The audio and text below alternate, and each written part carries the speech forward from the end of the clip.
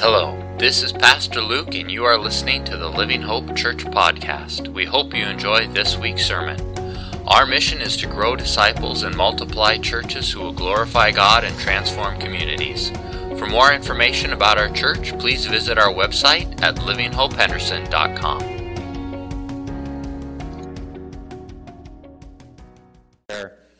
Heavenly Father, we thank you for this morning, and Lord, we thank you that we can bring everything before you, whether it's personal frustrations or hurts or pains or challenges or things that we see around us that excite us or challenge us or trouble us, Lord, and that we can bring all that and lay that at the foot of the cross. And Lord, this morning as we explore Scripture and prepare for a new year, that you would lead us and guide us, Lord, that this would be a safe place for people to explore faith with you. That would be a place where we're encounter you and your Holy Spirit, and that ultimately that you are glorified, Lord, in this place, and that we would be found faithful for all that you entrust into our care. So we love you, Lord. In your name, amen. So Wednesday was a rough day for me. I don't know how it was for you. Maybe you had a good Wednesday. I did not enjoy Wednesday. First of all, in the morning, it started to come out, just some of the election results out of Georgia, and I didn't follow that real closely, but just some of what I heard about some of the candidates had me a little bit upset, and then, of course, there's broader political implications, and so that just kind of had me grumpy. And then I had a 2-hour-long Zoom call in the afternoon, which, Zoom calls, right? And so those are always kind of less than fun. But then towards the end of the Zoom call, it starts popping up on my news feed about what's going on at the Capitol. And the Capitol is getting overrun and all this other kind of stuff, and that's bad and should never happen, and how does that happen? And so then that just had me growly as well, too. But then moving into the evening, you're trying to follow the news online and, of course, checking out social media, which I probably shouldn't have been doing. But then I start seeing, good people that I appreciate, but they're taking what has happened, and to me it seems like they're just kind of adding all of this other stuff onto it that's not really getting connected, and almost like manipulating it for kind of political agenda, and that had me frustrated because now we can't just talk about this. Now all these other things are getting tagged onto it, and it's just making it kind of more complicated. And then there's, at least amongst my social media contacts, there's like this very small subgroup. Then their approach is like, well, I'm going to denounce, X, Y, and Z publicly, and if you don't denounce it with me, then you're complicit and you're a horrible person. I'm like, yeah, but what about all these other things that you haven't denounced in the last, 12 years? But I don't know if social media is 12 years old. But you get my point, right? And so, there's that.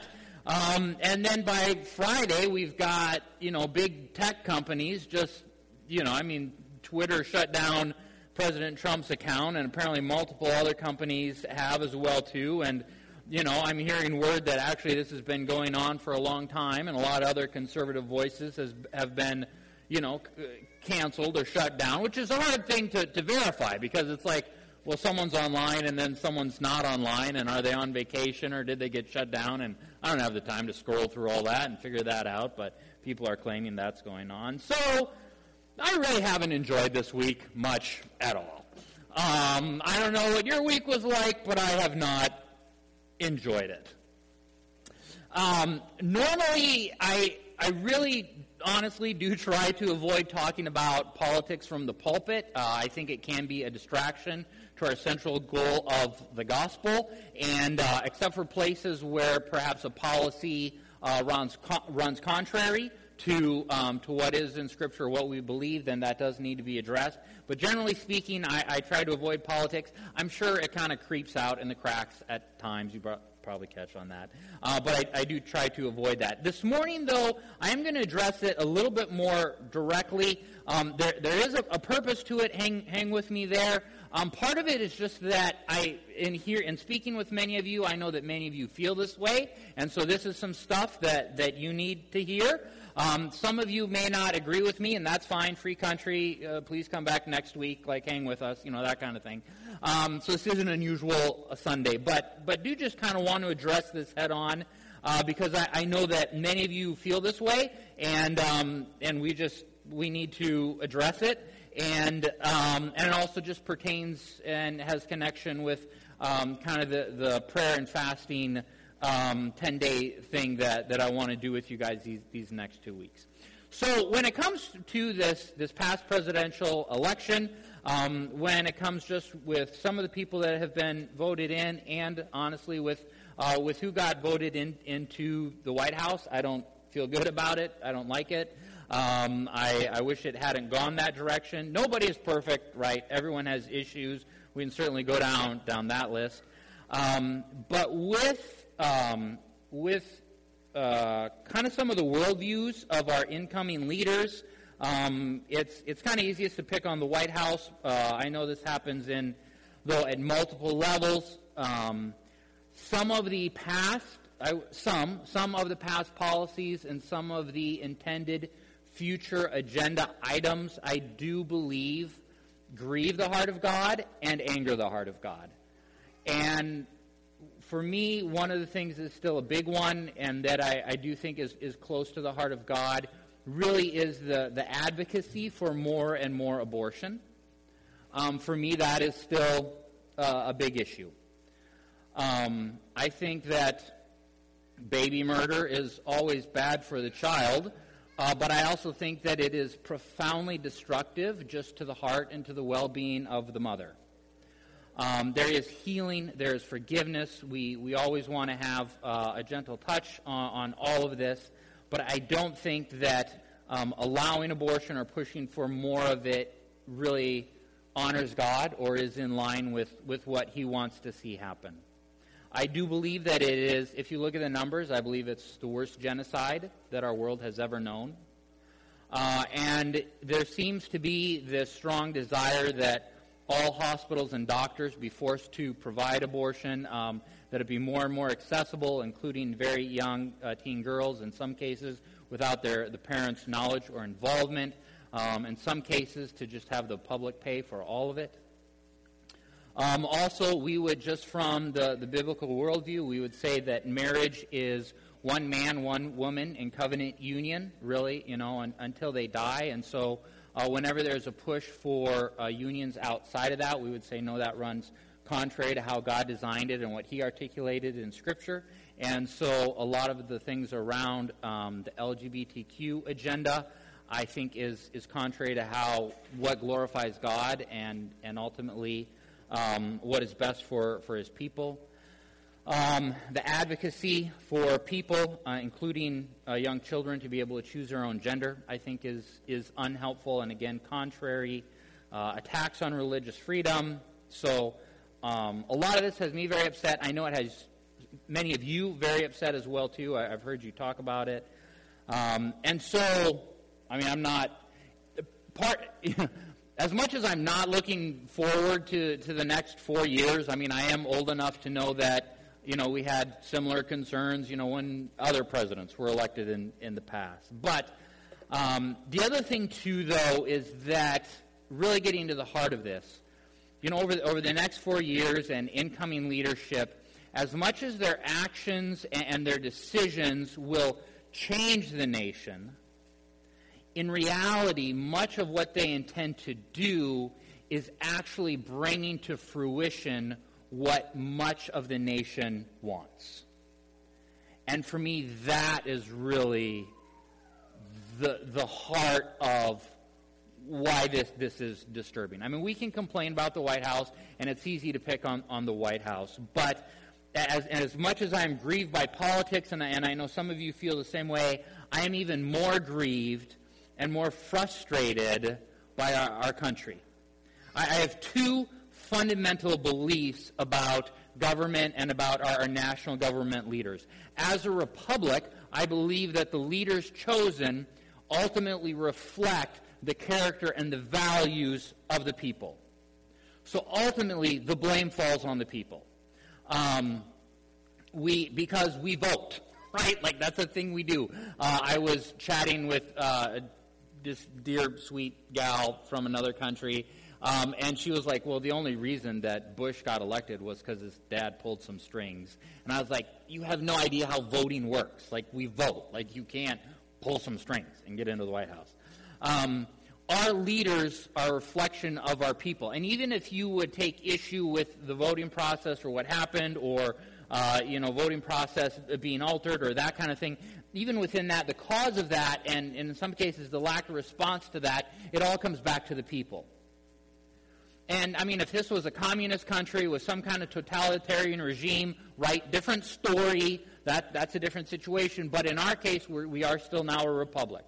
So there's that. Secondly, I also believe, though, that God does not change countries, that God does not change governments from the top down. He ultimately changes countries when the people repent and turn from their sins and worship God and love Him and glorify God. And so He's going to change countries like ours from the ground up. And so as much as maybe what's happening in the political realm disturbs me, the true deep change for our country does not happen and does not originate in the White House. It happens in your house, and it happens in my house, and it happens in the neighbor's house. You want to change politics? And I know that there kind of has to be a multi-tiered, multifaceted approach, but the starting point and the one that should take most priority is that if you want to change politics, you raise kids that know their Bible and love Jesus. You help your neighbors know Jesus and follow Jesus, and you give as much money as you can to church plants. And you should also vote every chance you get, okay? There's a popular verse, 2 Chronicles 7:14. If my people who are called by my name will humble themselves and pray and seek my face and turn from their wicked ways, then I will hear from heaven and I will forgive their sin and I will heal their land. Great verse. Now, some people have pushed back and say, look, like that was to a particular people group, particular era. You really can't get universal on the application on that. You know, that was kind of very unique to them. Yes, but I would also say because we see that pattern play out time and time in the life of Israel, and even as we've just watched other countries throughout the nations, I feel that we can confidently say that this is something that is within the character of God, that He does and that He likes to do and that He wants to do. And so we have good reason to believe that because this is the character of God, that He will continue to act this way. There's a story about a shoe company, and they sent a salesman to a new country, and he was there for a couple weeks and checking things out, and eventually he wrote back and he was dejected and he was depressed, and he said, it's hopeless here, we're not going to sell any shoes here, no one wears shoes. So the shoe company sent out another salesman, and he was there, and he worked for a couple weeks and kind of getting things scouted out. And he wrote back, and he was completely energetic, and he was thrilled, and he was excited, and he said, there is so much potential here, send more help, no one wears shoes. Same country, same shoeless population, but two very different perspectives.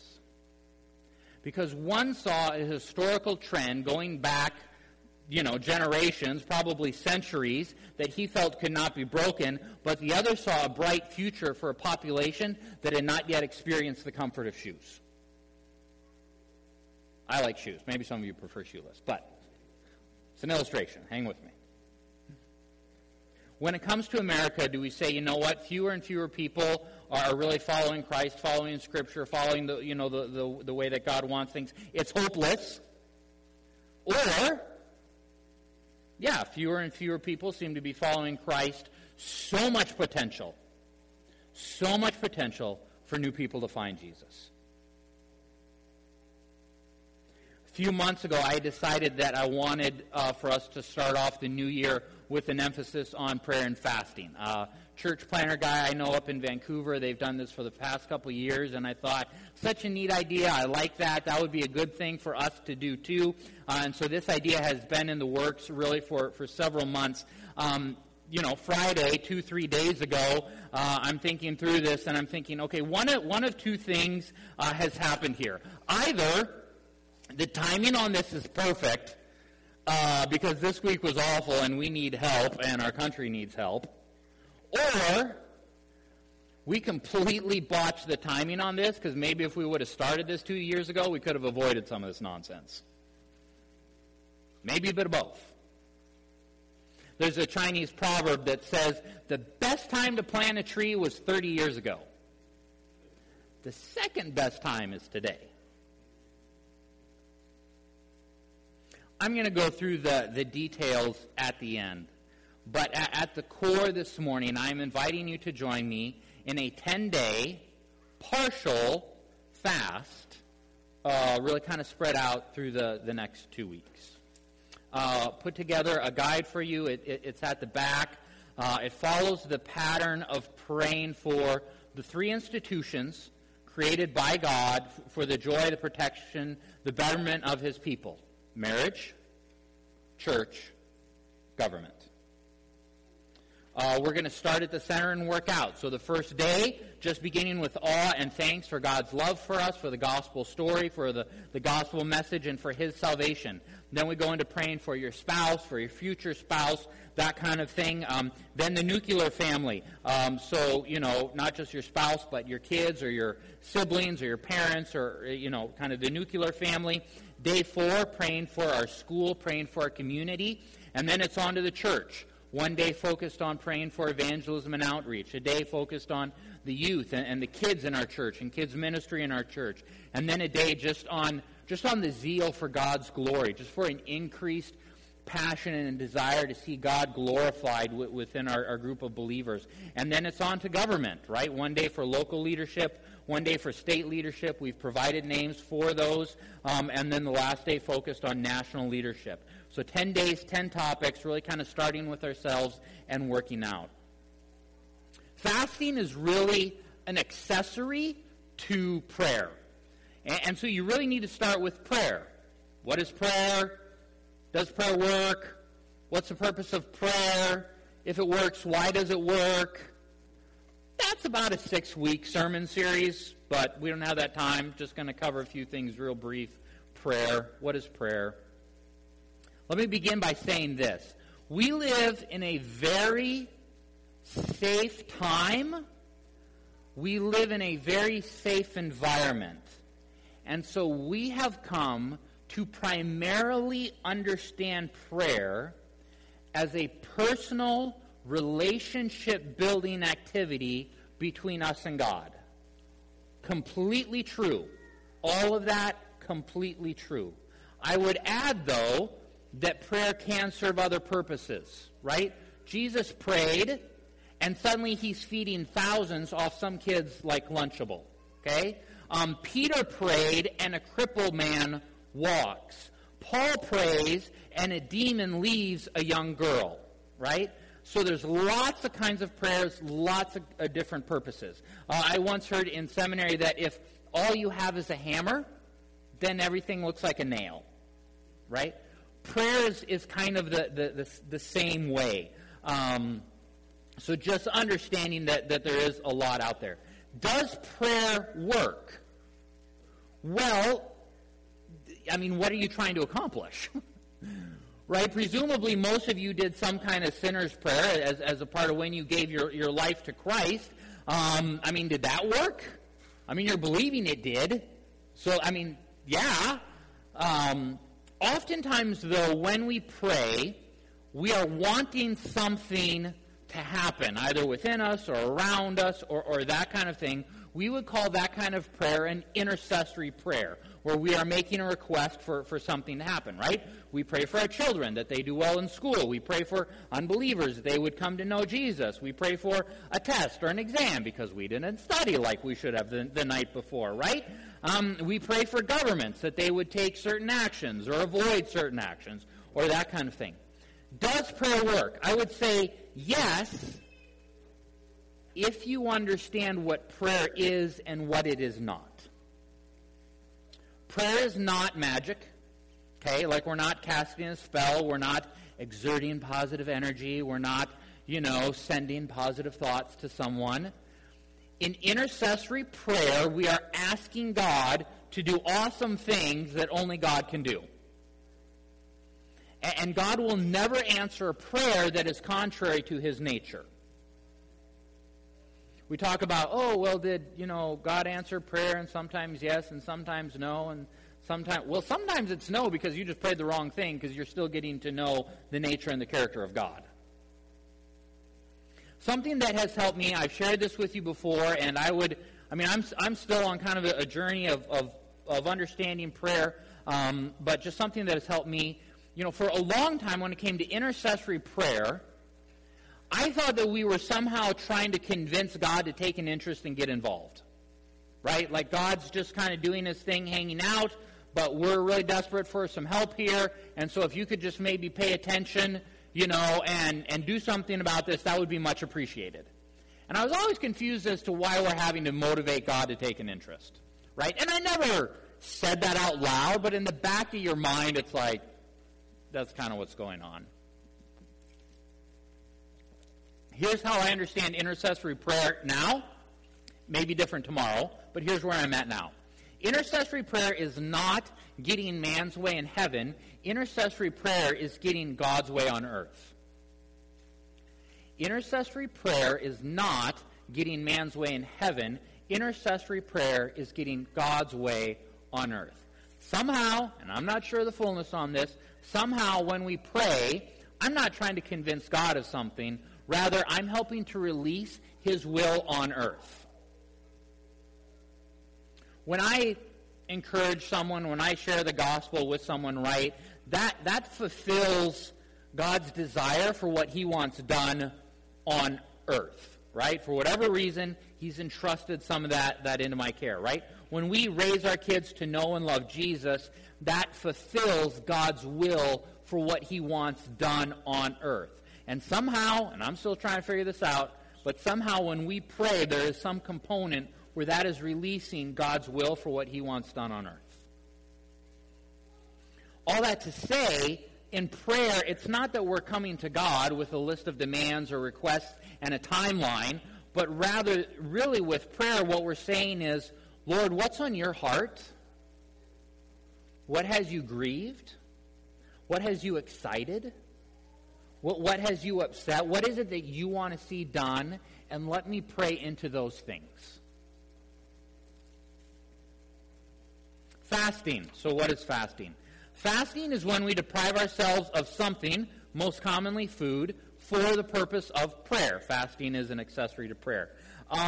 There are three kinds of fasts.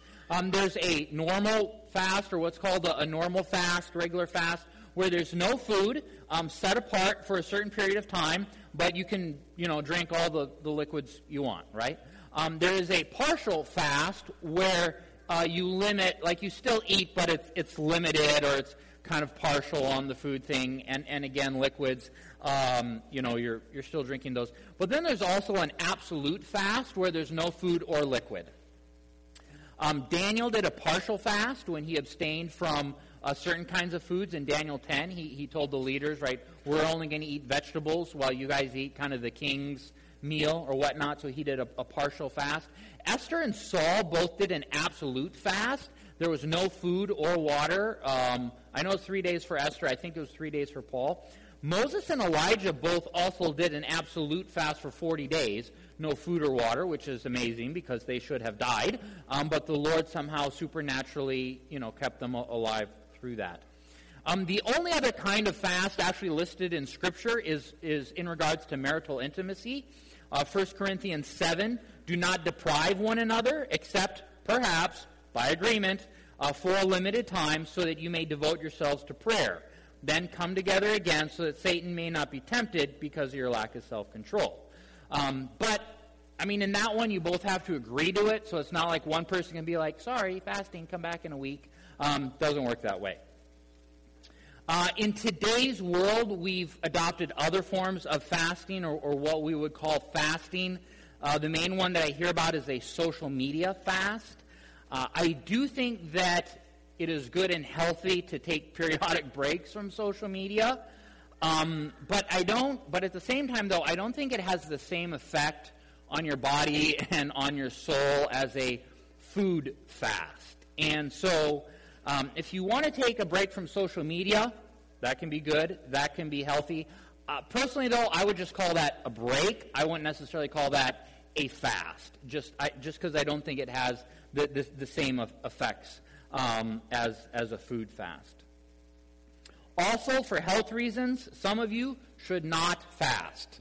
Alrighty, and you need to decide that for yourself. Or if you got questions, talk to your doctor. Right? Diabetes, nursing moms. Maybe you got prescription meds that require food. Right? So there are some cases where you just should not do a food fast. And again, any questions, talk to your doctor. One of the things that has been helpful to me in understanding this, or in understanding a fast, is to not look at it as deprivation, but rather to look at it as replacement. We're not depriving ourselves just for the sake of depriving. Rather, we are intentionally replacing. We're not just depriving ourselves of food. Rather, we are making time for concentrated prayer, focused Bible reading, that kind of thing. It's not that we stop eating, but rather we are intentional to use that time to read our Bibles, pray, petition God, that kind of thing, right? So it's not that we're just cutting something out, but rather we are replacing something with something else. Fasting is seen throughout Scripture. In the Old Testament, we see it quite a bit. It was used as a form of repentance and avoiding God's wrath. Sometimes it was used to intervene for people and to save them from some kind of earthly destruction or harm. Individuals fasted, hoping that God would liberate them from trouble, used in conjunction with prayer, and just typically associated with a mournful attitude in Old Testament. What happened then is that as time progressed, so you kind of had that mournful attitude in the Old Testament, is that as time progressed, spiritual leaders within Israel increasingly used fasting really for self-glamorization and to draw attention to themselves and to show how spiritual they were. So in the New Testament, you will see Jesus criticizing others, like Pharisees and Sadducees and that kind of thing, criticizing them for fasting, but fasting with wrong motives. And it's not that the fast itself was wrong, but how they were going about it and how they were using it to draw attention to themselves was wrong. So you see Jesus doing that. Jesus himself fasted for 40 days in the wilderness. Part of that was very likely to prepare for some of the temptations that he experienced right afterwards. It's interesting, because after the 40 days of fasting is when Satan approached him, and there are these 3 temptations. Sometimes we think, well, he did the fast, and so Satan came to him when he was at his weakest. But it could actually be that Jesus, knowing the temptations were coming, prepared for it by fasting, so that when those temptations came, he was actually spiritually at his strongest, which is kind of a different way to look at that. It's also interesting to note, Scripture says that he began his fast full of the Holy Spirit, but he ended his fast in the power of the Holy Spirit. And, whether or not there's some insight there. In Acts, we see church leaders fasting when they had to choose missionaries, when they had to choose elders. Paul talks about fasting. Jesus speaks directly about fasting in his Sermon on the Mount, Matthew 6. He says this. He says, "When you fast, do not look gloomy like the hypocrites, for they disfigure their faces, and their fasting may be seen by others. Truly I say to you, they have received their reward. But when you fast, anoint your head and wash your face." That would be our version of like take a shower, that your fasting may not be seen by others, but by your Father who is in secret. And your Father who sees in secret will reward you. A couple of things I take out of that passage. First is that Jesus approaches this not if you fast, but when you fast. So there does seem to be this assumption that part of Christian living is fasting, and that fasting will be just kind of a part of life at different times. So there's assumption that this is something we do. But secondly is that either you can get your reward from men, or you can get your reward from God, but you can't do both. Right? If you do this for the praise of men, then you will get praise from men. But if you do this for God's reward, then that's what will come to you. A few thoughts on what fasting is not. Fasting is not a way to jumpstart your diet. Okay? We're praying here. We're not just trying to get skinny. Like this is not a diet jumpstart. Like I said, fasting is not magic. Okay? We're not doing something magical here or exerting positive energy. Also, fasting is not a guarantee, right? Like this does not entitle you to get your prayer request or that kind of thing. At the end of the day, an intercessory prayer is still a request before God that He do something. So, very specifically, what am I inviting us into? I am inviting you to join me on a 10-day partial fast for our families, for our church, and for our nation. Okay? So starting Monday, I'm going to skip lunch. Every day, the plan is to do every day for 10 days. During that time, I'm going to go for a walk or something like get out of the office. I have found that if I stay in my work environment, there's too many distractions. Okay? So whatever your normal 9 to 5 is, get outside that environment. I'm also giving myself 2 weeks, i.e. 14 days, to do a 10-day fast. So if I miss a day, I got 4 days to make up, right? Like there's some flex in this. And I'm inviting you to do a similar thing with me. And so I would say identify some kind of routine food event in your life. Lunch, afternoon coffee, breakfast, mid-morning snack, second breakfast, like whatever your thing is. And then, rather than eating, replace that with Bible reading and prayer around kind of these 10 themes or these 10 topics. As I've said, I've found it easier, like if I go for a walk or just I need to get out of my kind of 9 to 5 environment. Some of you won't be able to fast or you shouldn't fast for medical reasons, and that's totally fine. I get that. Would you still consider, though, incorporating some intentional Bible reading and prayer around these themes or around these topics? When I've done these in the past, they are hard to get into, but once you're into them, there is just something unique and special about them spiritually. And if you miss a day or goof up or find yourself at McDonald's at 1:15, it's okay. There's tomorrow. Start again. It's fine. The other thing is that, so for the next 2 Sundays, I would like to have a few people share simply on how's it going? What are you learning? What has your experience been like? Has it been productive? Is it what you expected? So, you may be getting calls or text messages or that kind of thing saying, would you share just a minute or two on how it's going for you? I do believe that our families need this, that our church needs this, and ultimately that our nation needs this. Let me end with some encouraging reflections on prayer and fasting from other people. Richard Foster wrote a book called Celebration of Discipline. He writes this: more than any other discipline, fasting reveals the things that control us. This is a wonderful benefit to the true disciple who longs to be transformed into the image of Jesus Christ. We cover up what is inside of us with food and other things. John Piper writes in A Hunger for God, as an act of faith, Christian fasting is an expression of dissatisfied contentment in the all-sufficiency of Christ.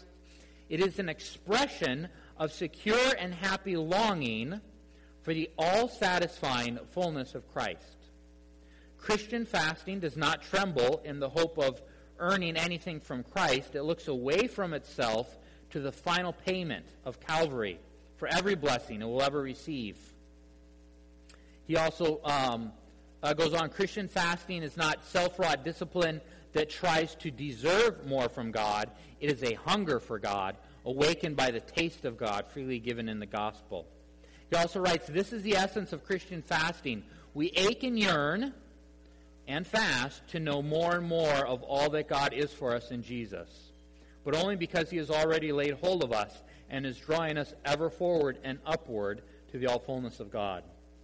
Francis Chan and David Platt write, the Bible gives us many reasons to fast. We fast because we're hungry for God's Word and God's Spirit in our lives. We fast because we long for God's glory to resound in the church and God's praise to resound among the nations. We fast because we yearn for God's Son to return and God's kingdom to come. Ultimately, we fast simply because we want God more than we want anything this world has to offer us. And lastly, Bill Bright, founder of Campus Crusade for Christ, in 7 Basic Steps to Successful Fasting and Prayer, writes this. He goes, I believe power of fasting as it relates to prayer is the spiritual atomic bomb that our Lord has given us to destroy the strongholds of evil and usher in a great revival and spiritual harvest around the world. He talked, he felt the Lord call him to do a 40-day fast, and so he reflects on that. He goes, as I began my fast, I was not sure I could continue for 40 days, but my confidence was in the Lord to help me. Each day his presence encouraged me to continue, and the longer I fasted, the more I sensed the presence of the Lord. The Holy Spirit refreshed my soul and spirit, and I experienced the joy of the Lord as seldom before. Biblical truth leapt at me from the pages of God's Word. My faith soared as I humbled myself and cried out to God and rejoiced in His presence. This proved to be the most important 40 days of my life. Let's pray, and then we'll conclude with worship. Heavenly Father, we begin simply with gratitude for your love, for your salvation, for your provision. Lord, we're grateful to grow up in a wonderful community, in a wonderful state, in a wonderful country. Lord, some of us are feeling a great deal of angst about what the future may hold. And Lord, we come before you with open hands and say, thy will be done in my life and the life of those around me. And Lord, we pray that ultimately that we as individuals and our country would make decisions that honor you and glorify you. Lord, as we enter these 10 days, God, I pray that you would meet us in ways beyond imagination. Lord, that we would know you, experience you, hear from you, and that whatever your purposes are, that those would be the ones that are fulfilled. Give us strength and boldness and courage. Pray for unity. Thank you, Jesus. We love you, Lord. Amen. Thanks so much for listening to this week's sermon. We hope you were enriched and encouraged. If you have any questions about Christ or church or would like more information, visit our website at livinghopehenderson.com or email me directly at luke@livinghopehenderson.com. We hope you have a fantastic week. Take care, and God bless.